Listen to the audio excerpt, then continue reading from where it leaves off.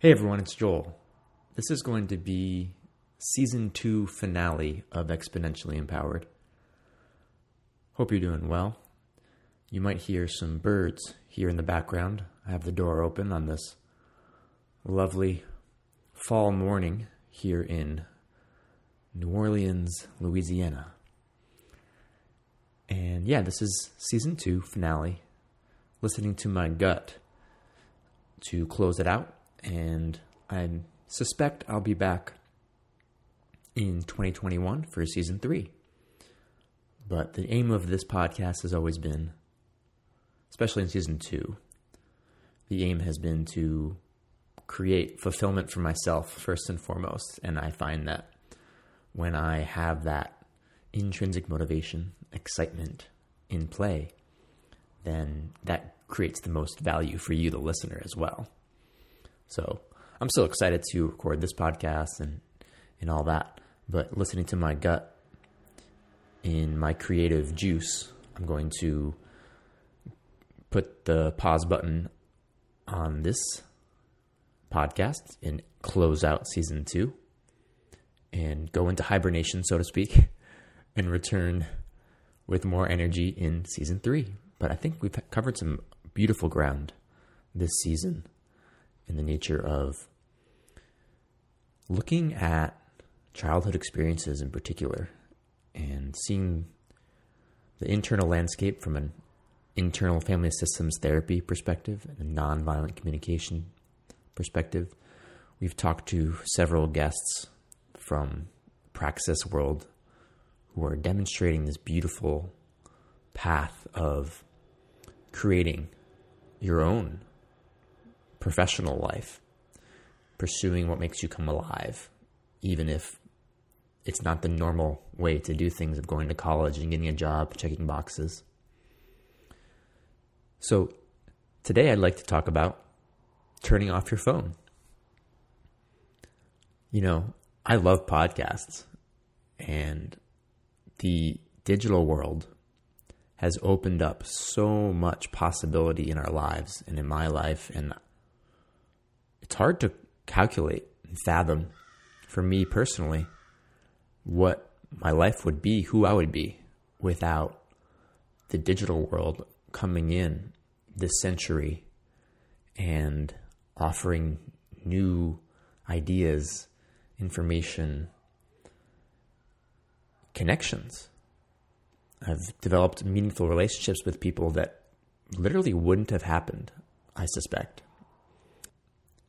if the World Wide Web were not around. But I've also been throughout this digital evolution and revolution, these past 10 years, 15 years, I've always been someone who's been cognizant, I think more than the average person at least, about the digital world and technology and creating boundaries around it. Now, by no means am I someone who is the ideal model of digital minimalism, as Cal Newport calls it. But I was the one who didn't get a smartphone until 2016. Yeah. So a solid 9 years after the smartphone came out, I resisted getting the smartphone. Ever since Facebook, since 2011 or so, I've been conscious of how Facebook can be deleterious.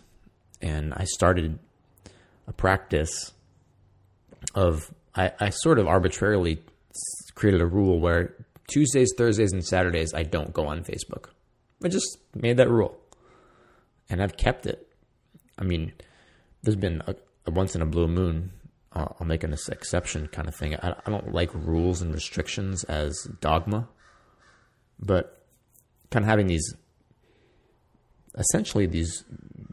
guardrails up and just saying, this is what I do. This is what I do. I don't check Facebook Tuesdays, Thursdays, and Saturdays. I also don't check any social media the first few hours of the day.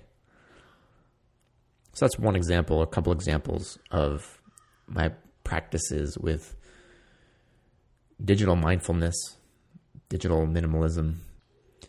But allow me to flesh this out and make the case for turning off your phone, unplugging from technology, having social media fasts.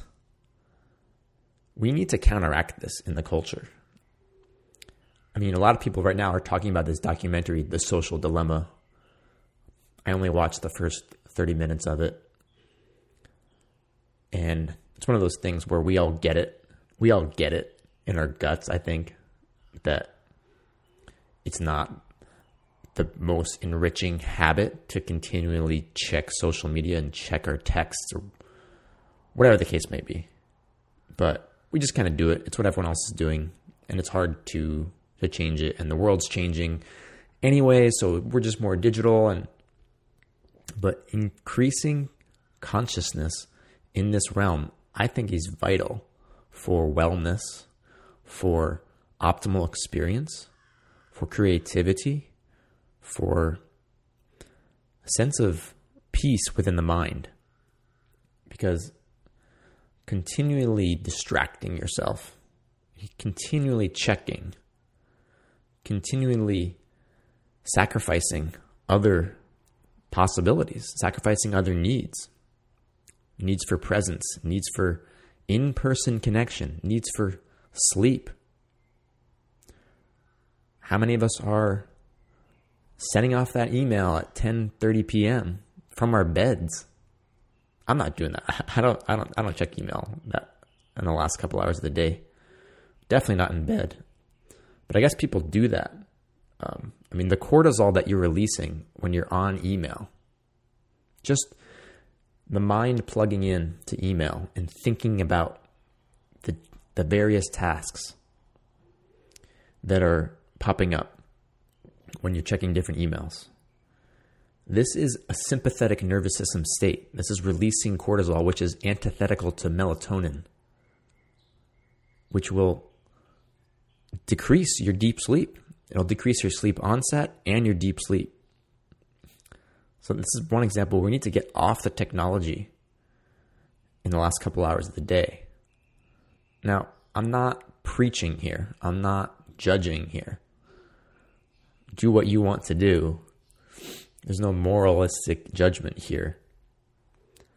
I'm simply saying we need to engage in this level of consciousness if we want to have happier lives, have healthier lives, wake up in the morning refreshed.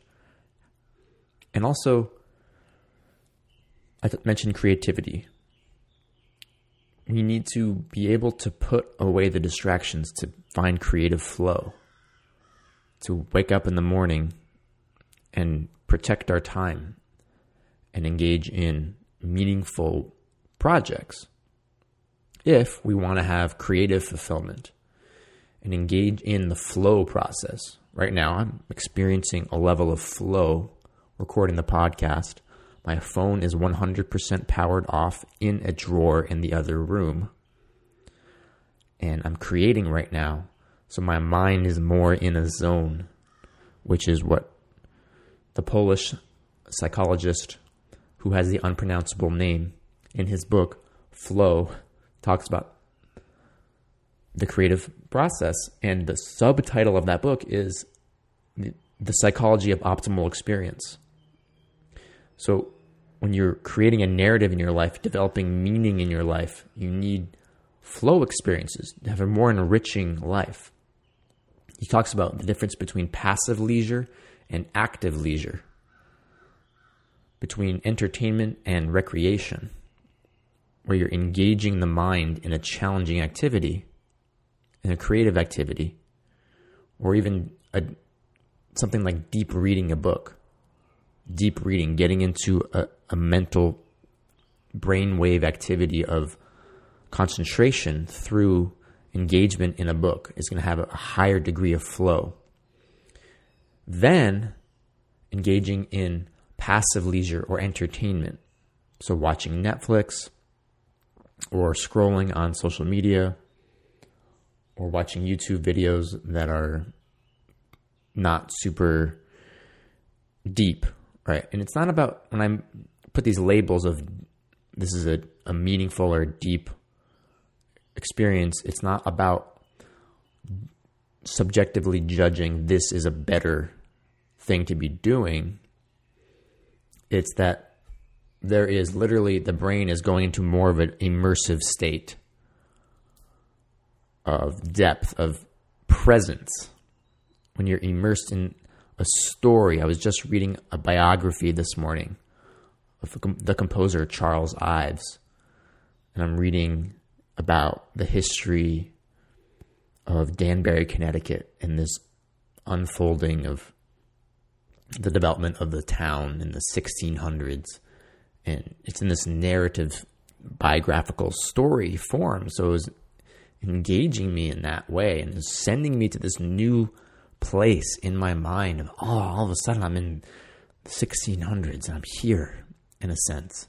And that's pulling me into this depth of experience.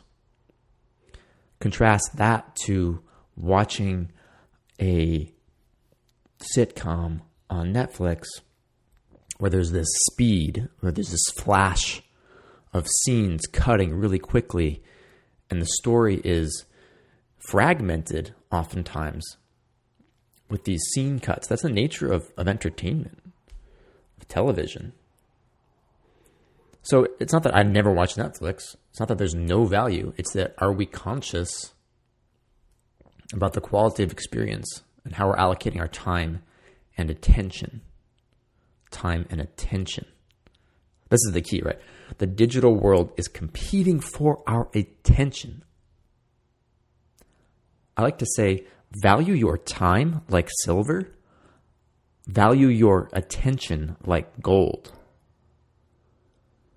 We often talk about time as immensely valuable and non-renewable resource. But attention is perhaps more valuable, because no matter how much time you have, if you're not intentionally allocating your attention, you're missing out. So are you engaging in a level of conscientiousness about how you're interacting with your phone, with your email, with your social media, with your screens at large? How often are you taking a respite, taking an entire day of no technology? Are you getting out into the wilderness for a few days and unplugging it entirely? Reconnecting to our beautiful planet. There's so much benefit to that, and mental cleansing and physical nervous system rejuvenation, to engage in what the Japanese call forest bathing, immersing yourself in nature. And it's difficult. It's difficult in our daily lives, especially now where even more people are working from home, less in-person interaction, more screen interaction. That's why I wanted to highlight this topic, to counteract the momentum of the culture, the momentum of the technology, because we want to use technology, not let technology use us. It is a tool. Just like a hammer, it can be used for very specific, helpful, constructive activities, or it can be used to actually hurt somebody. Technology is a tool. Your phone is a tool. And we know these things. We've heard these things before. Great. Can you implement, not simply know in the back of your mind and in your subconscious that, yeah, it'd be good, I should really kind of get off my phone, but really heighten your intentionality and create specific game plans here. What's your game plan for your workflow, for your morning routine, for your nightly routine, your relationship with your phone? And again, don't engage in perfection here, in dogmatic rules and restrictions, but think of it as a self-interest. What are the costs and benefits of me choosing this action versus that action? It's not some deprivation when I put my phone in a drawer. It is, wow, I will feel more present. I'll create more meaning in my life when I can put this away and create and engage in deep work, deep reading, deep practice, I know that I will experience better heightened physiological sensations of wellness and contentment, satisfaction, fulfillment if I don't distract myself. So it is seeing the cost benefits and empathizing with the future self, thinking, man, I'll feel a lot better 4 hours from now if I spend my Sunday morning reading, recording a podcast, working with my score of Beethoven's octet, writing a blog post perhaps, doing some meaningful activities that are going to help my future self, as opposed to what I used to do about 10 years ago was just wake up and kind of get on Facebook first thing in the morning, check my news feed. Boom, that completely sets the trajectory for your day, for a scattered day. You get the dopamine hits, and then you get the other side of that. On the other side of that 10 minutes of scrolling, you feel deflated, down, depressed, scattered, most likely. So can you engage in the cost-benefit analysis of how particular actions ripple forward and engage in empathy for the future self? How do I want to feel 4 hours from now? How do I want to feel at the end of the day with what I accomplished? You'll reduce anxiety if you go tackle the hard projects rather than just kind of procrastinate and scroll. So it's not about creating rules that are puritanical and inflexible, or depriving yourself. It's simply, no, I'd rather do this. It's just like if you're cutting out sugar from your diet. If you really want to do that, the best way psychologically to do that, one of the best ways is to just see it, the intrinsic benefits of it. Oh, wow, I'm going to feel more alive during my day because I don't want to have this inflammation in my body from sugar. I'm going to have a clearer thinking. I'm going to feel more refreshed. I'm going to sleep better because my gut's not getting disrupted. When you see the actual cause and effect of actions, oh, I'm going to go ahead and do that. I'm not tempted by the donut because I see how the donut will affect me and the benefits of not eating the donut. So it doesn't become this willpower thing. So same thing with your digital habits.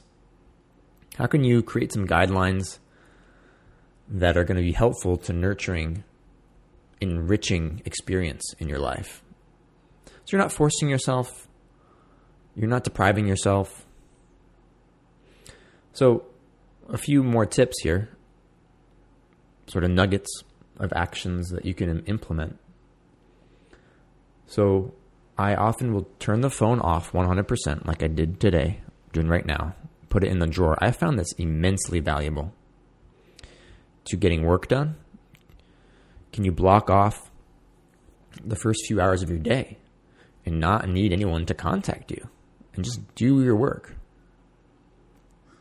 Or maybe you may have some sort of strategy where you don't check your phone for the first hour, then you check it, see if there's anything pressing, then turn it back off for 3 hours and go do something else. I mean, there's studies that are showing that if your phone is simply next to you and there's the possibility that there's a notification going to come up, you are not as present. You are not as able to get in the flow state, to create, to find deep work, to be present in a conversation. Man, that is a pet peeve of mine when people have their phones, not just if they're on their phone, like at lunch with a friend or families, but even if the phone's just right there on the table, there's this third party at the table. There's a possibility that someone will disrupt the conversation with something else. Just put that thing away. Again, it's not like this judgmental, you're a bad person. It's, hey, I really want to connect. I really want presence, connection, meaning. This is what we often are diluting when the phone is there. So turn it 100% off when you're doing work. If you're with people at a meal, you could do the same, or at least put it in silent mode, put it in the other room, put it in airplane mode. I also turn notifications off, essentially 100%. I have all my notifications off, including text messaging and the phone, unless I'm really expecting a call. So I'll kind of go back and forth throughout the day as needed. If I'm expecting a message or a call, I'll go ahead and do that extra effort of turning the notification back on. I'm expecting a call. And this is really gets me in charge of my device. Like, no. These notifications are not going to take my mind over. I'm in charge of this tool. The tool will not use me. I will use the tool. Now, maybe that's too much for you, but at least turn the notifications off for your other apps. If you really think you need it on for your messaging, direct messaging and phone, I understand. That's the world these days. But at least don't have notifications on for everything else. You can intentionally say, okay, at this hour, for 20 minutes, I'm going to check this notification, or check this app, check that app. You don't need the whole world always pinging you. And you'll feel more calm, I think, more relaxed, knowing that there's not going to be this bombardment of information all the time. Rather, there's a tool, and you're going to take it out of the toolkit, and you're going to intentionally strike that nail with the hammer to build something constructive. I also put my phone in grayscale mode. If on the iPhone, if you go to, accessibility and then color filters, you can put the phone into grayscale mode where it's all black and white.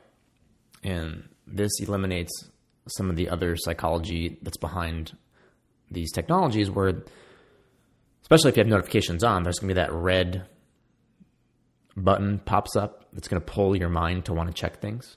And that gets rid of the color, so then your mind's not attracted to the red. And just the colors of all the apps makes it really it makes the phone more interesting. So your dopamine gets more lit up and you're pulled to that device more.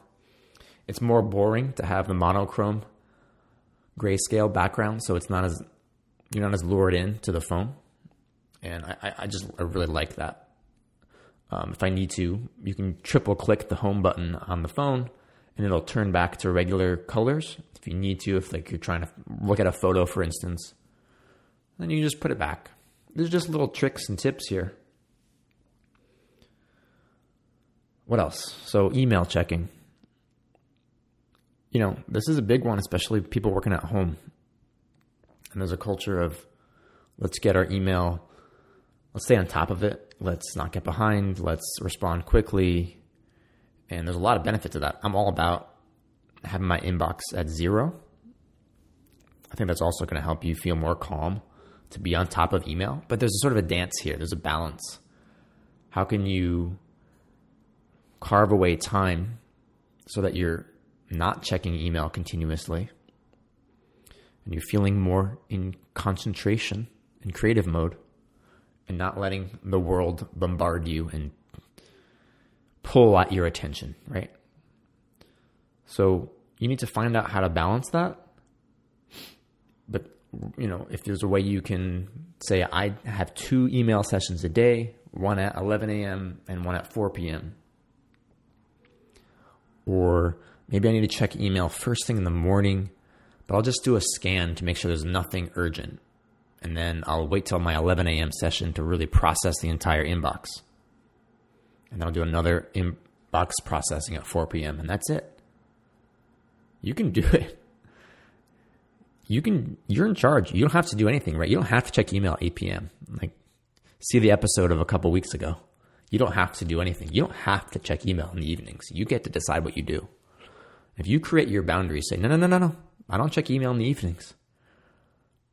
well, you'll probably be more productive at work or whatever, where you have some boundaries, you have some rest time, you get better sleep because you're not releasing cortisol by checking at 8:30 p.m., 10:30 p.m., and you wake up and you're more productive that day. You're working smart and not working hard. You're not letting other people pull your strings. Don't let other people pull your strings. You don't want to be a puppet. You don't want the world just telling you what to do all the time and demanding. You are in charge of the technology. And yes, it is challenging because there are sort of cultural expectations about communication. But we got to look at these costs. Look at these costs of our attention getting sucked and our health, our nervous systems getting bombarded, our minds getting cluttered with information all the time.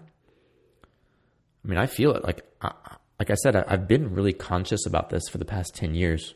But as the digital world has accelerated, it's become more difficult. I tend to get really drawn into podcasts. I love podcasts. There's been so much benefit there. But then how is that disrupting my ability to unplug? When you're listening to a podcast like you're doing right now, which I appreciate, you are engaging a certain level of brain activity. So I heard it once called, ironically, again, I heard this on a podcast, but it's called the cognitive middle gear. So when you are in a focused creative state, focused work, deep work, that's the sort of cognitive high gear. Then cognitive low gear is when you're unplugged, is when you're at the park staring at the pond and your default mode network in your brain releases and you just are idle. You are loafing. You are resting. And your mind is able to process information, just like neurons are floating and mixing around, and you might have a revelation. That's why you might have a revelation in the shower. Shower thoughts, same thing. The default mode network unwinds, dissolves a bit, and you can have these different mixing of thoughts swirling around, and you have a creative epiphany, or maybe you're shaving in front of the mirror, and it's just this mundane activity that you've automated, and all of a sudden you have a creative thought come up because you are just in this mode of idleness, essentially. Same thing with taking a walk. There's all sorts of beautiful idle activities you can do. You could just stare at the wall for 10 minutes. You could slowly peel an orange. You could look at the sunset. You could just sit on the porch and zone out. This is an intentional thing that's going to allow your mind to unwind. So this is the cognitive low gear versus the cognitive high gear. Cognitive high gear, focus work. Cognitive low gear, idle, loafing. Daniel Coyle calls this high performance loafing. And he talks about Mason Curry's book, Daily Rituals, and that most people, creatives, authors, writers, artists throughout history, Mason Curry talks about their daily routines, and Daniel Coyle identifies that most people in this book have an enormous amount of loafing time. They do focused work for maybe 5 hours a day, 6 hours a day, and then they're playing backgammon with their family. They're having story time. They're having long walks, showers, candlelight dinners, resting time, naps were really big in that book. But oftentimes in this modern world, we've forgotten this art of loafing and unplugging. So we're engaged in the cognitive middle gear. We're consuming podcasts. We're looking at social media. And so we might have this focused work. We're still doing the focused work, but our mind doesn't get a chance to rest and dissolve the default mode network and engage in this process of allowing thoughts to organically simmer. So the cognitive middle gear is when you're consuming the podcast or looking at social media or whatnot.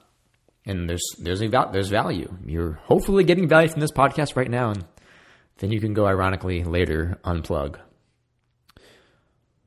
but your attention is engaged in a certain way right now where you're not allowed to, your mind is not able to just zone out. It's sort of this, it's the attention is engaged in a certain level. That's this cognitive middle gear. So this has been a really helpful framework, the cognitive high gear, middle gear, and low gear. And if you check out that book, Daily Rituals, and you see, oh yeah, all these people who existed in the past 400 years who never had technology the way we do, the digital technology. Oh wow, they really slowed down. They really slowed down. And this is essential for our bodies to engage in the parasympathetic nervous system, rest and repair, rejuvenation, and our minds to have restoration, to have creative epiphanies. So Coyle calls it high performance loafing for a reason. Because the best, most highly productive people intentionally do nothing. I'll say that again. The most productive, high performing people intentionally do nothing. Intentionally unplug. So that they can be on, crush it when they're in the cognitive high gear focus mode. So they do 100% on, 100% off, 100% on, 100% off, 100% zoom in, focus, deep work, concentration, no distractions, then unplug. Eat a slow lunch by the river. Take a nap. Deep sleep, deep work. Right? We don't want to be in the middle ground. We're going to minimize the middle ground. Scrolling is the new smoking. And ladies and gentlemen, I'm not the saint here. You know, I was scrolling Twitter last night, but I do have these boundaries in place with not going on social media the first few hours, not checking Tuesday, Thursdays, and Saturdays, not having my phone in my bed, lots of stuff like that. So let this be a reminder for myself in this podcast, and hopefully an antidote to the digital swarm we have going for us as we continue to progress into the next decade. Let's retain consciousness. Let's stay grounded in our roots. I did a Facebook fast a couple years ago where I took 6 weeks completely off from all social media. And it was wonderful. And I tapped in to what I called, and I wrote a blog post about it later. I talked about the before. I created this little term, capital T, capital B, the before. And what do I mean by that? I got connected in that 6 week fast to what it was like back in the 70s, I imagine, when all we had was a landline for technology, no computers for the average person, let alone web, let alone phones, let alone texting, email. But you just had analog, right? You didn't have this mental state of dopamine at the ready and continually all the speed of data coming through your mind and check your phone, check your email, check your Skype, check your Slack. I mean, we are checking so many things. There's so many apps to check. We didn't have that before. I got back in touch with that, where the evenings were slow.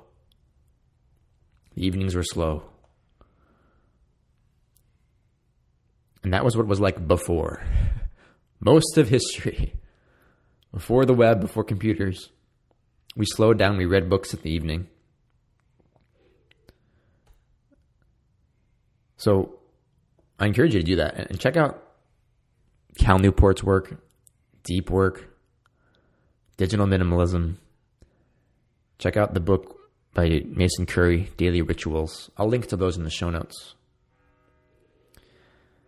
But yeah, let's get reconnected to this state of slowness and deep experience, meaningful creative work, flow experience, and let's be in charge of our technology. The technology that's been very wonderful. It's broken down barriers of information, where we can connect with each other online. We can transform our lives. Like, my life's been transformed by listening to podcasts.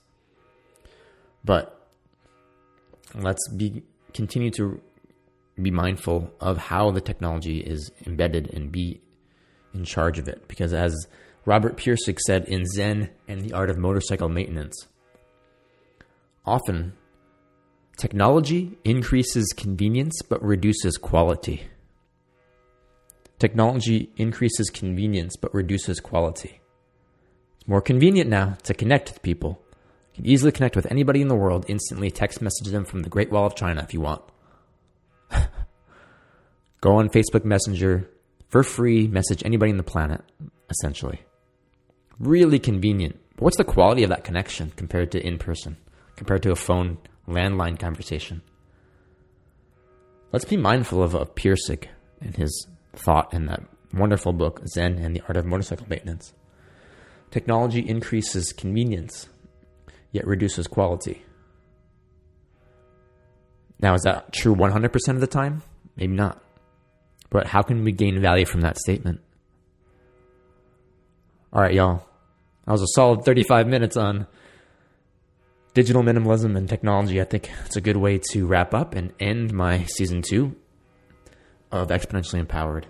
And I'm very sure I'll be back in the coming months. And until then, stay grounded, stay empowered, and take care.